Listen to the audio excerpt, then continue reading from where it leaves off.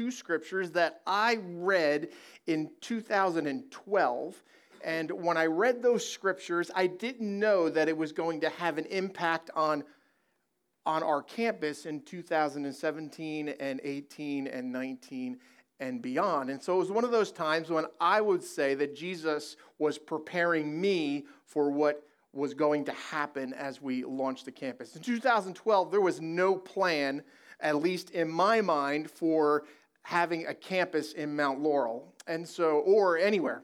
So as I was reading these verses and finding out these things about these verses, it was an inspiration to me, but I didn't know why. And I would suggest that the reason that I was reading those verses is that it was God was beginning to internalize these ideas and these things in my head and in my heart. So in 2012, when I was reading from Matthew, Jesus tells a lot of stories. And when Jesus tells stories, there was always a point to those stories. There was always there's something else going on. And the challenge with those stories is a lot of times what he was saying in the first century made perfect sense to the first century listener. But in the 21st century, a lot of times we can miss some of the subtle messages that Jesus is making as he's giving these stories. And so this is one of those places where if we just read this with the 21st century mindset, we'll miss out on a lot of this. Jesus always told stories when he would speak, and almost every story Jesus told had a farming component to it because in the first century, almost everybody were farmers. Is there anyone here in the room who's a farmer?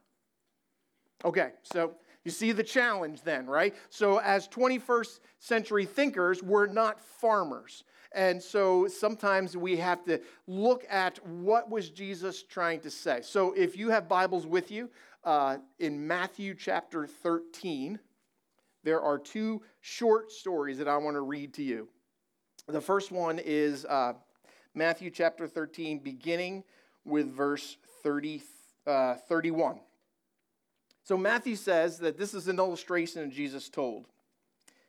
Here's another illustration that Jesus used. Jesus would say to people, he would say, the kingdom of heaven is like a mustard seed planted in a field. Now, Jesus talked a lot about the kingdom of heaven. He would say two things. He would sometimes say the kingdom of heaven is here, and he sometimes would say the kingdom of heaven is near. Sometimes it's here, sometimes it's near. I was always trying to figure out what did he mean when he said the kingdom of heaven is here, and other times he would say to folks the kingdom of heaven is near. Now, because we're making this up as we go along, I'm going to let you participate. So what do you think? Why do you think Jesus would sometimes say the kingdom of heaven is here? And other times he said the kingdom of heaven is near. Any thoughts? Shout it out, Cheryl. Because the Holy Spirit is in each of us, so it's here. Okay, all right. When two or three are gathered together, the scriptures say that God is with us. So when God is with us, the kingdom is here. Okay. Anyone else? Jesus was on earth as a human with us. Okay. So how would that impact the kingdom being here or near? Because he was the kingdom. Okay. He was the way to the kingdom. Okay. This is another one of those things that we don't understand fully. Do we have kings around here? No, right? So when the king is present, right, the king is large and in charge, right? The kingdom is here. So when Jesus was in present, he would say, the kingdom is here. When he would tell his disciples, he would say to them, go and announce the kingdom is near. Jesus' presence is coming into that place. So as men and women of faith, as we are moving out into places where the church isn't or where followers of Jesus are not, we have opportunity to be bringing the kingdom with us. And then he gives us this further example. So he says the kingdom of heaven, or the kingdom of God, the kingdom of heaven is like a mustard seed planted in a field. Anybody ever seen a mustard seed? What's it look like? Very tiny, very tiny. Did you know that it is not the tiniest seed, though? There's actually tinier seeds. There is forgive me, I'm going to tell you. The orchid seed and the cypress seed were smaller than the mustard seed. So when Jesus uses the mustard seed, is the point he's trying to make. I think there may be another message here. So the kingdom of God is like a mustard seed planted in a field. It is the smallest of all seeds, but not exactly, sorry, Jesus, but it becomes the largest of garden plants and grows into a tree. Now the mustard seed, remember, he's talking to farmers, people who understand seeds. People who understand how crops grow and understand how things happen. And he's talking to people who live in the first century. Did you know that the mustard seed is considered to be a nuisance to first century farmers? The mustard seed was a weed. No one who was had a farming plot where they would grow some plants and vegetables and they would then sell those or trade those with other folks who were growing different vegetables. You never wanted mustard seeds because mustard seeds, when they got into your garden, would spread everywhere and they would overtake an area. And so it was considered an illegal seed. It was an illegal weed. See where I'm going there? As a matter of fact, the first century historian Pliny the Elder said this: with its pungent taste and fiery effect, mustard is extremely beneficial for the health. It grows entirely wild, though it is improved by being transplanted. But on the other hand, when it has once been sown, it is nearly impossible to get the place free of it, as the seed, when it falls, germinates at once.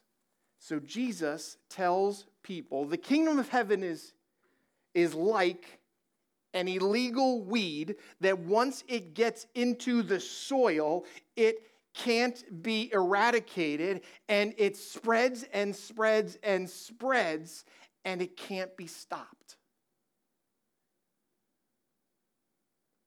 So in 2018 and 2019, we started planting seeds. And we started planting seeds that sometimes we were wondering if anybody was even noticing. So we started going to Fall Festival in Mount Laurel, and we started going to Chick-fil-A, and they became our best friends because everybody loves Chick-fil-A. And we began talking to people about what it would be like to have a church in Mount Laurel. And some people said to me when I was having these conversations, they said, why would you have a church in Mount Laurel? There are already like 27 churches in Mount Laurel. And there were folks who would say, hey, since you're coming to Mount Laurel, you probably want to meet the other pastors, so they have a pastors group that meets and you can meet with them. And I politely said, I really don't want to meet other pastors. I would like to meet people that don't go to church. Because the kingdom of God is like a seed that begins to spread and begins to make an impact in its community, and it can't be eradicated. Now then Jesus says this: it's the smallest of all seeds, but it becomes the largest of garden plants and grows into a tree. The mustard seed would get so big that actually would become the size. What are those trees that we have in our backyard? Who? Bamboo. Yeah, we have Rosa Sharon. Is that it? Yeah, Rosa Sharons, you know what they are, right? They're almost like a mustard seed. Because if you look right now in this one section of our yard that I haven't cared for lately, because it wouldn't be Kelly's job, it would be mine. In that section, there are these little shoots all around the Rosa Sharon because they're just spreading all over the place. But we have one that's like 30 feet tall in the back of our yard. So it turns into a tree, right? So that's how the mustard seed would grow into a small bush and then eventually grow into a tree, all right? So then Jesus says this: but it becomes the largest of garden plants and grows into a tree where birds can come and find shelter in its branches.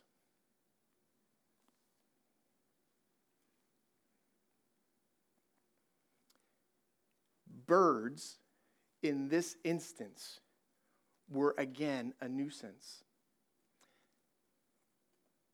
So as we are beginning this campus, as we're in year 2 of this campus in Mount Laurel, one of the things that we have been very clear about, and Hope has been clear about this for its 28 years history, is we're not interested in having people from other churches be part of.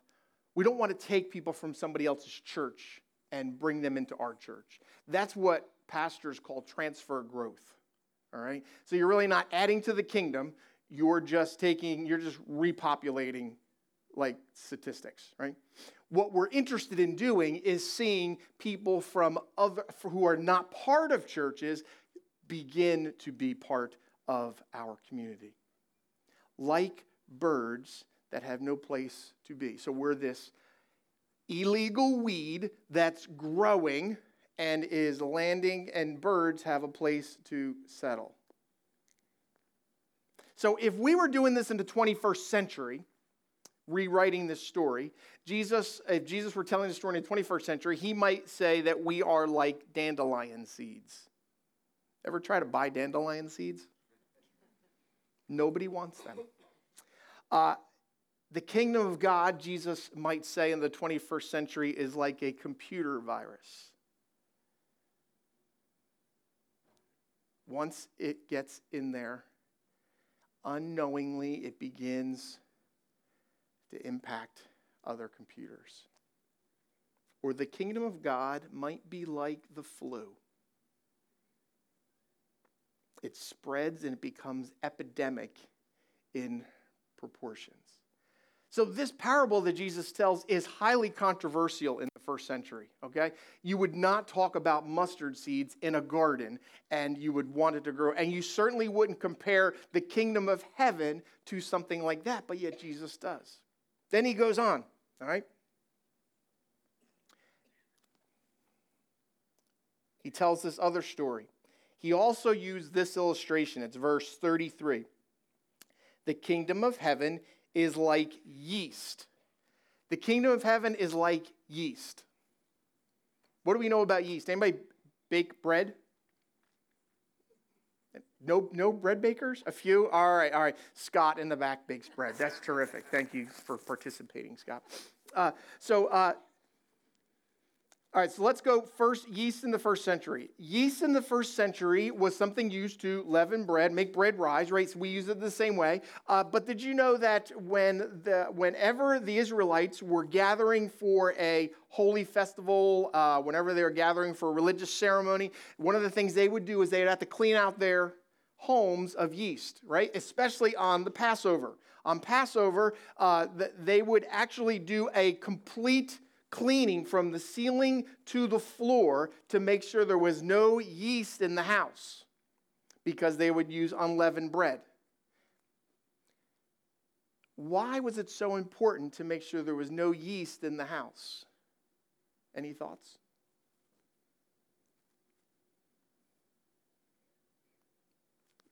What happens with this when there's the smallest amount of yeast? What does yeast do? It rises. How does it rise? It's multiplying, right? It's duplicating, right? So it's a fungus. It's a microorganism, right? Did you know it does this? When you put yeast into bread dough, it eats the sugars in the dough and it converts the sugars into carbon dioxide and it puts bubbles into the bread and that's how the dough, and that's what makes it rise. Now, did you hear what I just said? It eats the sugars and makes air. It's gassy. You see that? So Jesus says the kingdom of heaven is like yeast used by a woman making bread. Even though she uses a large amount of flour, the yeast permeates every part of the dough. So what is Jesus trying to teach? What was Jesus preparing me for? What is Jesus trying to teach us in these parables? When someone becomes a part of life in the kingdom of God, they desperately want others to experience it as well. And a seed is planted inside of them, and they quickly become weed-like. And the places that they go, and the people that they meet, and the stories that they tell become stories of faith and stories of inspiration. And sometimes, without even knowing it, the kingdom of God becomes planted and multiplied and moved.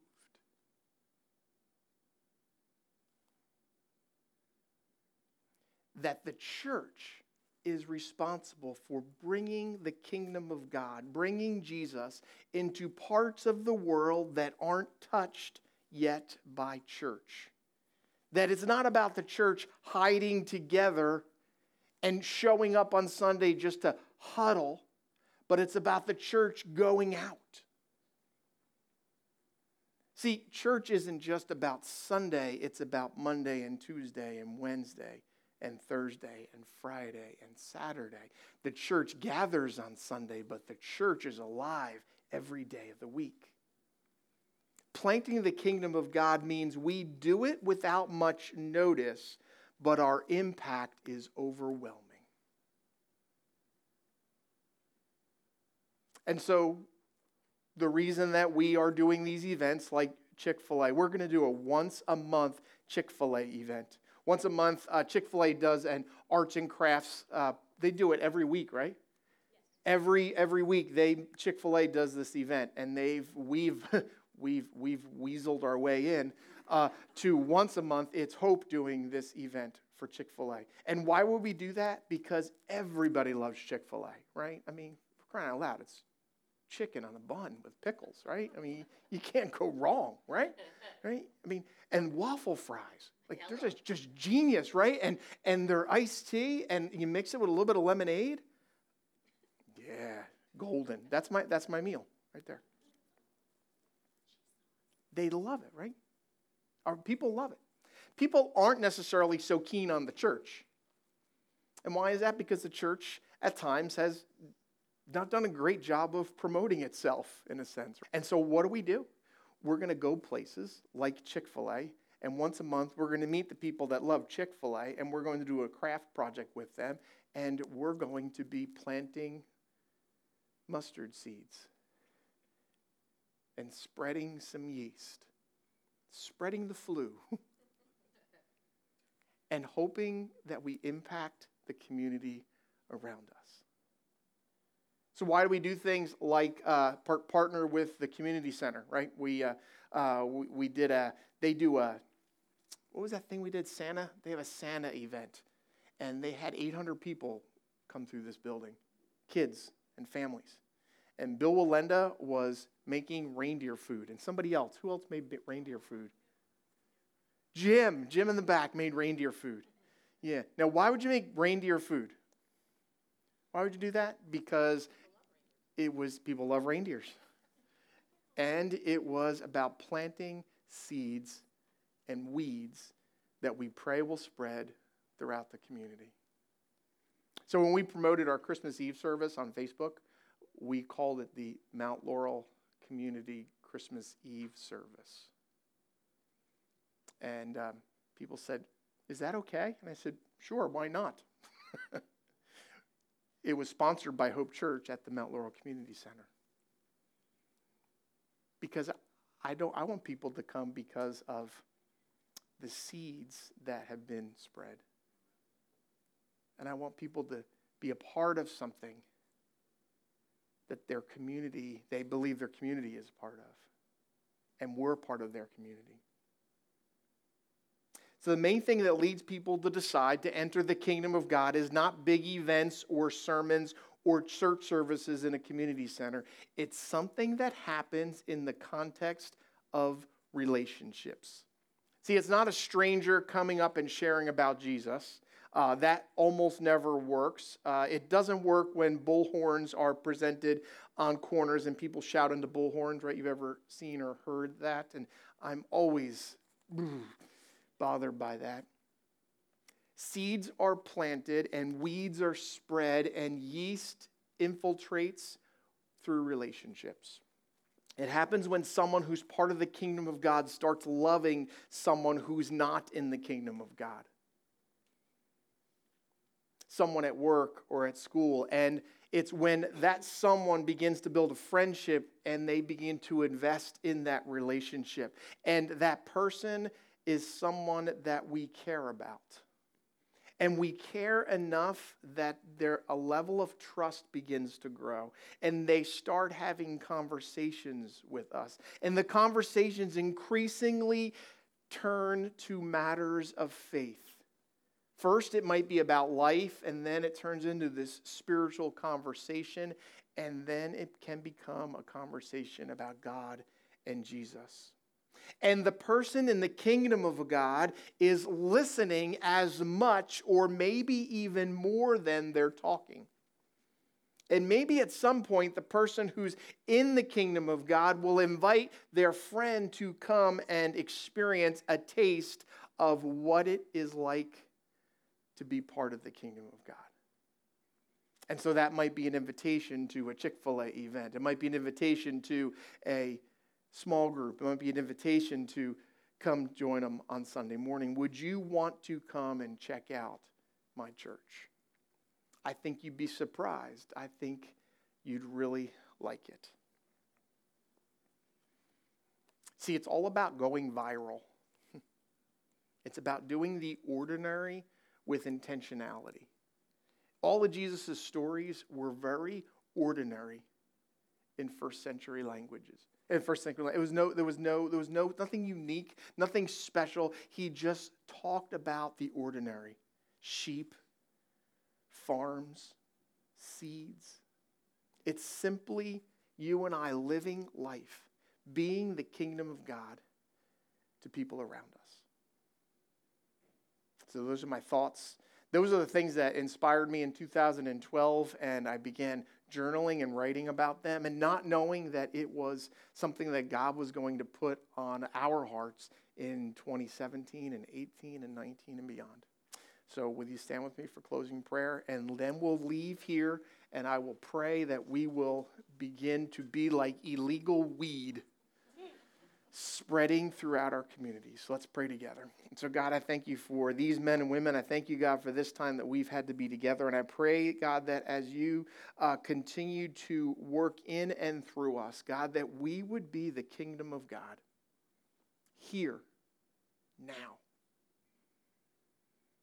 And the God that in our homes and in our neighborhoods and in our schools and in our workplaces, God, that we would know that we have opportunity to influence. And that, God, we have opportunity to spread like weeds. And change the world around us.